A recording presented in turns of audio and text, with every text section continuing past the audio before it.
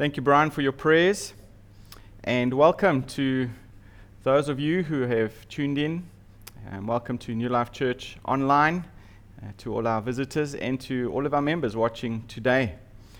We are currently going through a series in the Gospel of Luke called the Parables of Jesus. And at this point in time, during the ministry of Jesus, he is on his way to Jerusalem, and he is determined, and his heart and mind is fixed on the cross that he has to endure and to be crucified on. And during this journey from Galilee to Jerusalem, Jesus spends a lot of time teaching his disciples many truths. And last week we looked at one of those lessons in the parable of the Good Samaritan. And we learned from this parable to not ask the question, who is my neighbor, but whose neighbor can I be? And today we look at another parable that Jesus teaches his disciples. And we look at the parable of prayer, the subject of prayer.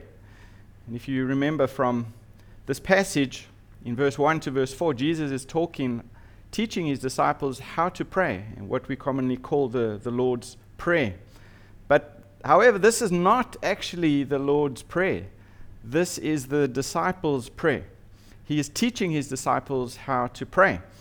In verse 1 of Luke 11, Jesus responds to one of his disciples who asks the question, "Lord, please teach us how to pray." And then from verse 2 to verse 4, Jesus gives us a pattern for prayer. So it's not a chant or a mantra that we have to repeat all the time, but rather a pattern to help us to pray to the Father about his concerns and about our needs. So today in our passage, we will be looking from verse 5 to verse 13. And Jesus continues his teaching and his instructions to his disciples by showing us how we should be approaching God with an attitude of persistence, bold persistence, knowing that a loving Father wants to provide for his children. He wants our spiritual good. And he uses a parable to help us learn this very important lesson. So Jesus, again, takes this eternal truth and lays it alongside a story of everyday life. So read with me, please, if you would, from Luke chapter 11. We'll be reading from verse 5 to verse 13. If you don't have your Bibles, you can follow along on the screen. Luke chapter 11, verse 5 to 13.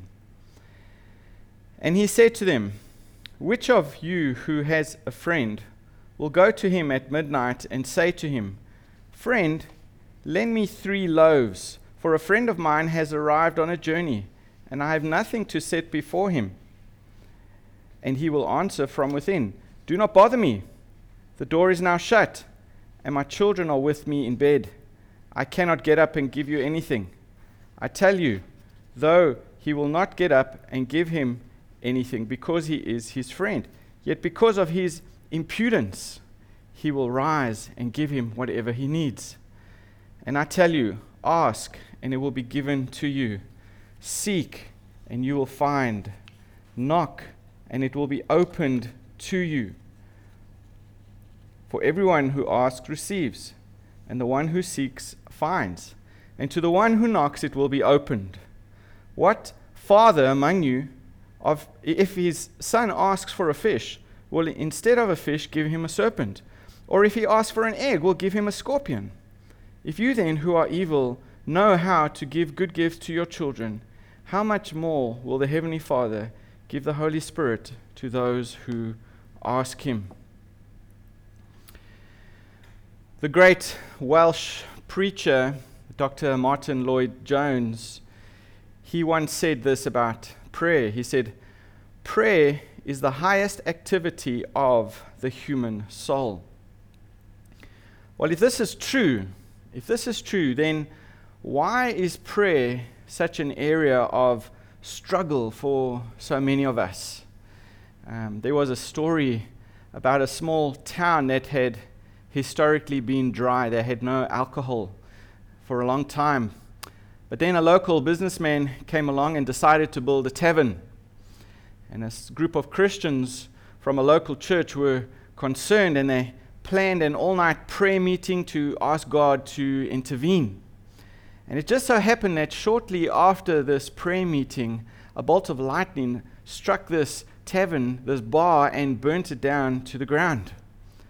And the owner of the bar, he hired a lawyer to argue in court that these people were responsible, the prayers of this congregation were responsible. And the church hired another lawyer to argue against this accusation that they were not responsible. Anyway, this court case went on for a while, but the presiding judge, after his initial review of the case, he made this statement. He said that no matter how this case comes out, one thing is certain. The tavern owner believes in prayer, and the Christians do not. Funny and a sad story altogether, isn't it? Why do so many Christians struggle with prayer? You know, our prayer meetings that are open to everyone that happen on a Friday morning over Zoom are one of our least regular attended meetings. Even though when we become members of New Life Church, we promise to share in the ministry of our church by praying for each other and her health and her growth, but yet we don't see a lot of that happening. Why do we struggle in this area of our Christian lives? And Jesus' disciples perhaps were struggling with that same question because they asked him to teach them how to pray. And so Jesus gives his disciples some important teaching about prayer that is necessary and relevant for all of us, even today. And disciplined prayer is essential to godly living. We cannot go without it. I think another reason we get discouraged and we struggle with prayer is because of the problem of unanswered prayer. We can get so discouraged that we start to think, what's the use? And we even end up quit praying. And we hear stories of how God has answered prayers of others, but for us it just doesn't seem to work. And sometimes we try again, but we're like little children who knock on the front of a door and run away before it gets opened. We don't stick around long enough to find out if God is home and if he is willing to even answer our prayer or not. So I think many of us are like that. And some may think that because God is sovereign and he is holy, perhaps we shouldn't bother him with our small petty needs. Or perhaps we should come apologetically and timidly afraid to let him know what is really on our minds. Maybe we've let our needs be known and then we just back off and not bother God anymore. And Jesus shows us here in this parable, in this lesson, how we should be approaching God to receive the request that we need to be asking according to his will.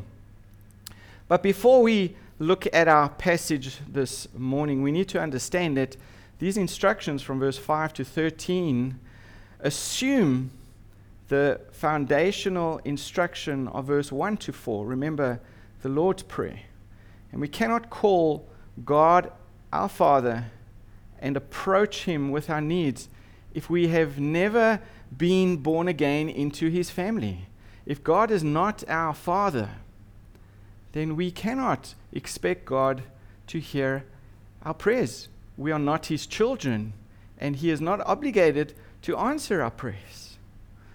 And our prayers for our needs, and not just for the purpose of making us happy, but for the overall aim of seeing our Father's name glorified and hallowed and his kingdom brought about on this earth. And those who are truly born again are committed, are devoted to seeing God's kingdom first, to see his glory first, so that our prayers are properly motivated and directed. So this is the context. And in this setting, in this context, Jesus now shares a parable to teach us that we should approach God with boldness as his friend. We should be persistent in our prayers until we obtain what we need in order to minister to others. So look at the first point this morning. Our first point this morning is from verse 5 to verse 8. We see the story. In this parable, Jesus teaches his disciples the eagerness of God to hear our prayers. Having given the disciples a pattern for prayer already, Jesus goes on to give a humorous parable. So here in verse 5, Jesus is saying to his disciples, "Which of you who has a friend will go to him at midnight and say to him, 'Friend, lend me 3 loaves, for a friend of mine has arrived on a journey, and I have nothing to set before him.'" While it's helpful to remember the culture, the background with which Jesus is using this scenario, try and imagine the scene. People of those days often lived in smaller 1 or 2 bedroomed homes, and the family all slept on the floor, normally in the same room, usually on a large mat on the floor. And travelers had very few options. Travelers would travel late in the day and into the night because of the heat, and they would arrive well after a sunset. So if you refused a traveler, then he was out on the street. He had no place to stay. And it was considered extremely improper to do that, especially if you knew this person. You would provide just a small meal for them so that they could sleep well after their long day's journey. So this was the context. This was what was acceptable. This was what was normal in that culture. And we see what happens here. This man's friend who had been traveling, he arrives. He discovers that he has no bread to give to his traveling friend. And remember, there were no bakalas out in those days, and no little supermarkets or stores that you could run to in the middle of the night to get what you needed. So the only option he had was to go to his neighbor, to his friend next door or down the road, to ask for bread that he could provide for his traveling friend. But the neighbor answers within the house. He says, look at verse 7. "Do not bother me. The door is now shut, and my children are with me in bed. I cannot get up and give you anything." So we see here the neighbor gives 4 excuses for not getting bread. And none of those excuses are really valid. They're not good excuses at all. But the man did not give up. He did not just walk away and say, "Okay, khalas." He persisted. And Jesus says, "I tell you," look at verse 11. Jesus says, "I tell you, though he will not get up and give him anything because he is his friend, yet because of his impudence, he will rise and give him whatever he needs." So clearly the man did not stop after he was initially rebuffed. He persisted. And that word impudence that we see in verse 8, in fact, is only used here once in the whole Bible. This word for impudence means audacity. It means shamelessness. And the idea is that this man had a shameless boldness in going to his neighbor and pressing him until he got the bread to feed his traveling friend. So Jesus was teaching here his disciples how we should pray, the attitude that we need to have while we are praying. And he was encouraging them to go to God with shameless boldness. Unlike the reluctant neighbor, God is eager to hear our prayers. One commentator said, "We must not play at prayer, but must show persistence if we do not receive an answer immediately." It is not that God is unwilling and must be pressed into answering. He is willing. The whole context makes it clear that he is eager to give. but we need to ask. And if we do not ask, if we do not want eagerly what we are asking for, and if we are not doing this enough to be persistent, then perhaps we do not want it very much. That leads to my second point here. The second point we see in verse 9 to verse 10, we see the application. So Jesus applies the parable by telling the disciples to keep on asking, keep on seeking, and keep on knocking, with the promise that if you do, they will obtain their request. Look at verse 9. And I tell you, ask and it will be given to you. Seek and you will find. Knock and it will be opened to you. For everyone who asks receives, and the one who seeks finds, and to the one who knocks it will be opened. So the idea here in these verses we see is persistence, and that idea is reinforced by these words that are being used here very intentionally.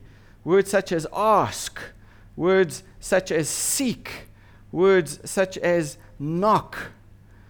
Well, we know seeking is stronger than asking.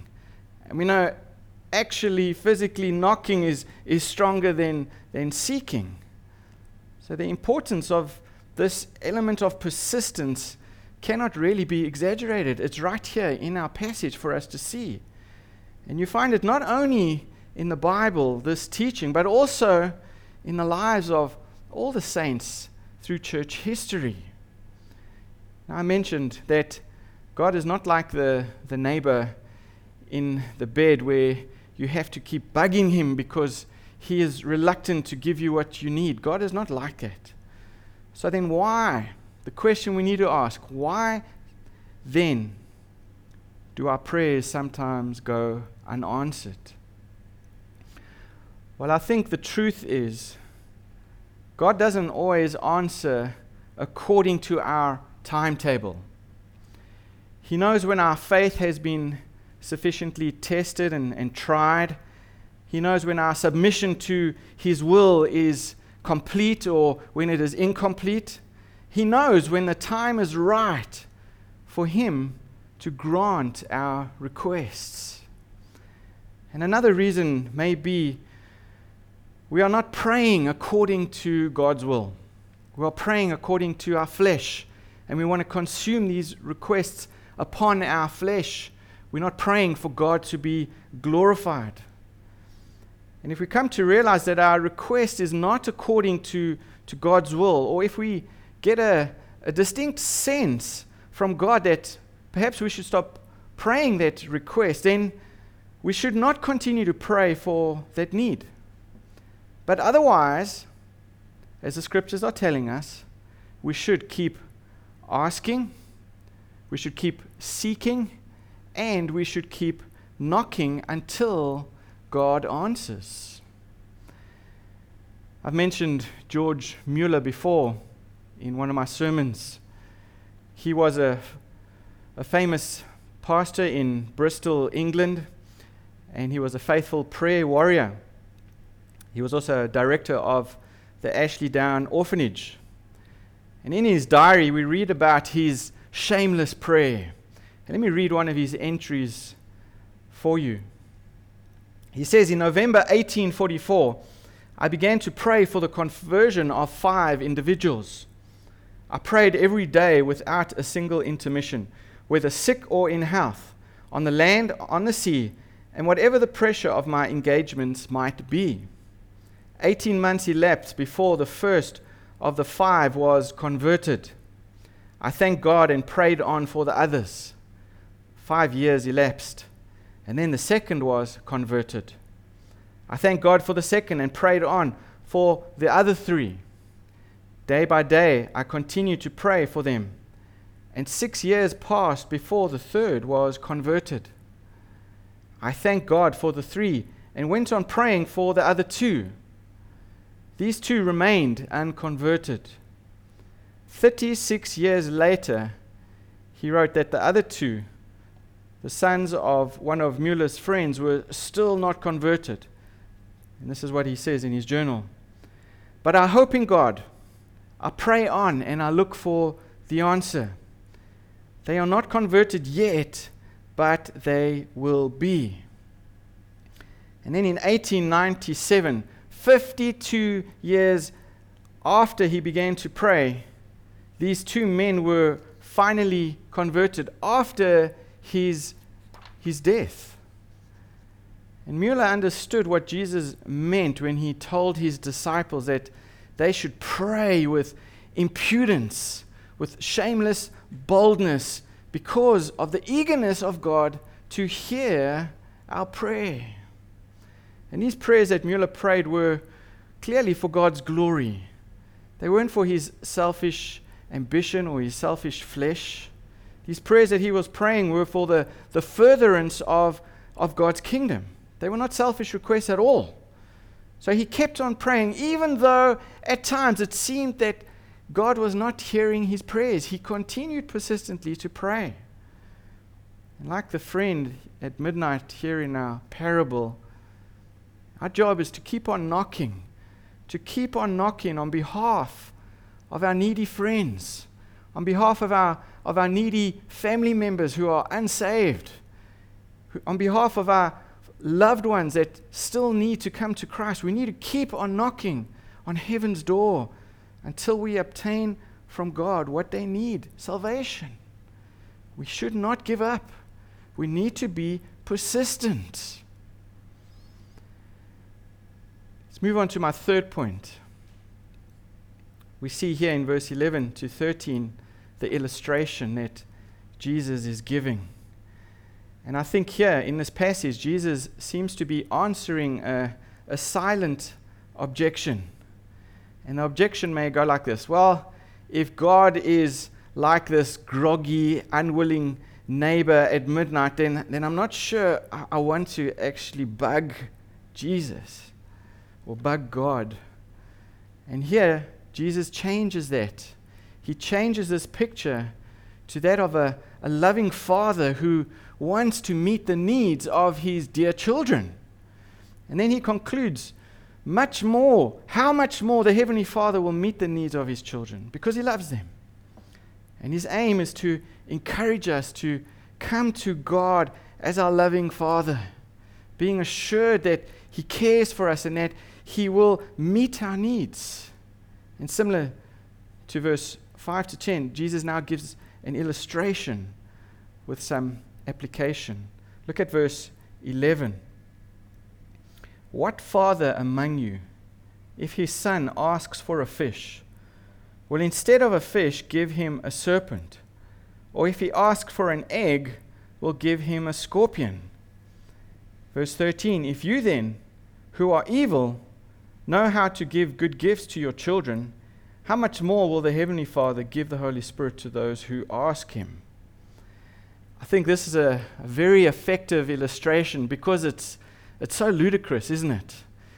I don't know of any earthly father who would be so cruel as to give his hungry child something deceptive and harmful in the place of the food that his child is asking for. A snake with its silvery scales might possibly be mistaken for a fish, and possibly a coiled up scorpion could look like maybe an egg to a small child. But the child trusts his father and takes this object from him in all trustworthiness. And rather than help him, they end up harming this child. And the point is, even unbelievers, even those who are outwardly wicked, would never treat their children in this manner. And Jesus drives home this application here we see in verse 13. If you then who are evil know how to give good gifts to your children, how much more will the Heavenly Father give the Holy Spirit to those who ask him? Here Jesus specifically is mentioning the Holy Spirit, because the Holy Spirit is the greatest gift that we could possibly imagine. And Jesus is not talking here about health, wealth, or even prosperity. And unfortunately, people think that those three things are the best gifts that could possibly be given. Those aren't mentioned. The greatest gift that could ever be given is the Holy Spirit. It's the Holy Spirit. He is not promising to meet all of our material things or give us earthly benefits. But He is promising that if something is for our spiritual good, and we come as trusting children and ask the loving Father, He will give it to us. Of course, He may delay these blessings because He knows when we need them. He knows when I am ready to receive them. He may have purposes of training us in faith. He may have purposes of wanting us to wait so that we'll be ready to receive these blessings at the right time. And He may know what I do not know. He knows the future, we don't. He knows when we need them as well, the perfect timing. He knows the ultimate time. And He knows what is ultimately good for us. And so at times He will deny our request because He has something much better for us. But Jesus is teaching that we should approach God with trust. We should approach God with trust, just like a child would. Just like a child would come to his loving Father. And if my request is not spiritual, if my request is not good, the Father will not give it to us because He knows better. Andrew Murray, he put it like this. He said, "Father-like giving is the divine response to childlike living." Let me say that again. Father-like giving is the divine response to childlike living. I think that captures this parable perfectly. And here we go back to verse 13 again. And really, verse 13 brings us back full circle to where Jesus' instructions on prayer began. And those instructions began in verse 2, that we must come to know God as our Heavenly Father. Remember, Jesus said, when you pray, say, Father, our Father, hallowed be your name. And it's on the basis of God's love for us as our Father that we come to Him. Now, the opening word of the Lord's Prayer governs everything else that follows here. Now, when we pray for God's name to be hallowed, then we are seeking our Father's honor. We're basically seeking our Father's glory. When we pray for His kingdom to come, we are praying for the establishment of our Father's authority.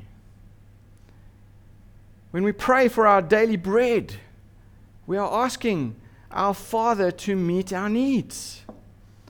When we pray for forgiveness, we are asking our Father to show us mercy.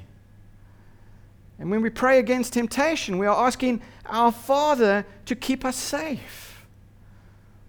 And as we bring all of these petitions before the throne of grace, we are praying to God as our loving Father who loves us and He knows what's best for us. And we ask according to His name, in His name. So the question today, perhaps if your prayers have never been answered, the question that you might need to ask yourself first and foremost is God your Father? Is He your Heavenly Father? I found a poem this week which really summarizes this disciples' prayer perfectly. And I have it for you on the slides there as well.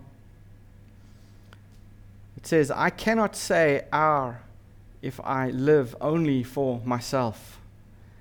I cannot say Father if I do not endeavor each day to act like His child. I cannot say, hallowed be your name, if I am playing around with sin. I cannot say, your kingdom come, if I am not allowing God to reign in my life. I cannot say, give us this day our daily bread, if I'm trusting in myself instead of in God's provision. I cannot say, forgive us our sins, if I'm nursing a grudge or withholding forgiveness from someone else. I cannot say, lead us not into temptation, if I deliberately place myself in its path. A great summary there of the disciples' prayer. But the question remains, is Jesus, Father, your heavenly Father? And I think one of our biggest struggles is that we assume too much. We assume too much. And we don't live as if God is our Father, even if we are Christians. We don't live our lives, we don't demonstrate in our daily life that God is our Father and that we are His children. I think that's one of the biggest problems in most Christians' lives, is our failure to know God or experience God as our Father, as we should know Him. And we say, yes, we know that and we believe that, but do we demonstrate that in our confidence in our Father? Do we demonstrate that in times of trials, in times of worry, in times of anxiety? Do we demonstrate that faith in our Father? I think if we got hold of this truth, we would probably smile in the face of this adversity, in the face of all possible outcomes that lie ahead of us. And remember, one of Satan's original plans and one of his ploys was to get Eve to doubt that God is good. And his commandment was keeping something good from her. And he still uses that ploy today to cause Christians to fall and to keep unbelievers away from God, to doubt God and His goodness. The devil might say, well, if God is good, why does He allow such pain and suffering in the world? I'm sure you've heard that question. Why does a good God allow a little child in a war-torn land to get his legs blown off by a landmine? Why does a good God allow a sweet little toddler to die a slow, painful death from COVID? Why does a good God allow bags of ammonium nitrate to blow up and destroy a whole city? And these difficult questions could go on and on and on. But the Bible doesn't gloss over these problems or pretend that they don't exist. The Bible answers these difficult questions. We've got the book of Job that shows us that God centers on our finiteness, and we need to remember that God is infinitely holy. God is God and we are not. We are sinful. He is not. He is holy. And we as sinful creatures shouldn't be challenging the authority of the Almighty One. He is perfectly just to allow the most righteous man on the earth to suffer, because not even that man has a claim on God. And Scripture shows that the final solution to the problem of suffering and evil lies in eternity, not in this life. This is temporary. We are passengers passing through on a journey. God will one day reward the righteous, and we know that He will punish the wicked. But the existence of pain and evil in this world does not undermine the goodness of God. We need to remember that. With all the suffering going on around us, we shouldn't be doubting that God is our good Father. We shouldn't be doubting His love for His children. That's what Satan wants us to do. And even when we do not understand why God allows trials, maybe we don't understand the suffering, we need to come to Him in faith and ask for a fuller measure of His Spirit.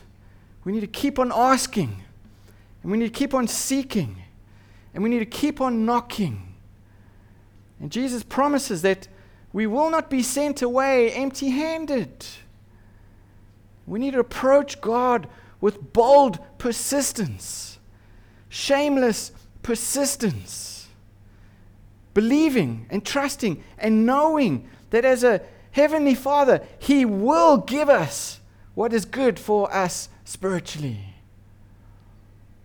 It is impossible for Him to do anything else. It is totally against His nature. He is a good God, and He knows what is good for us.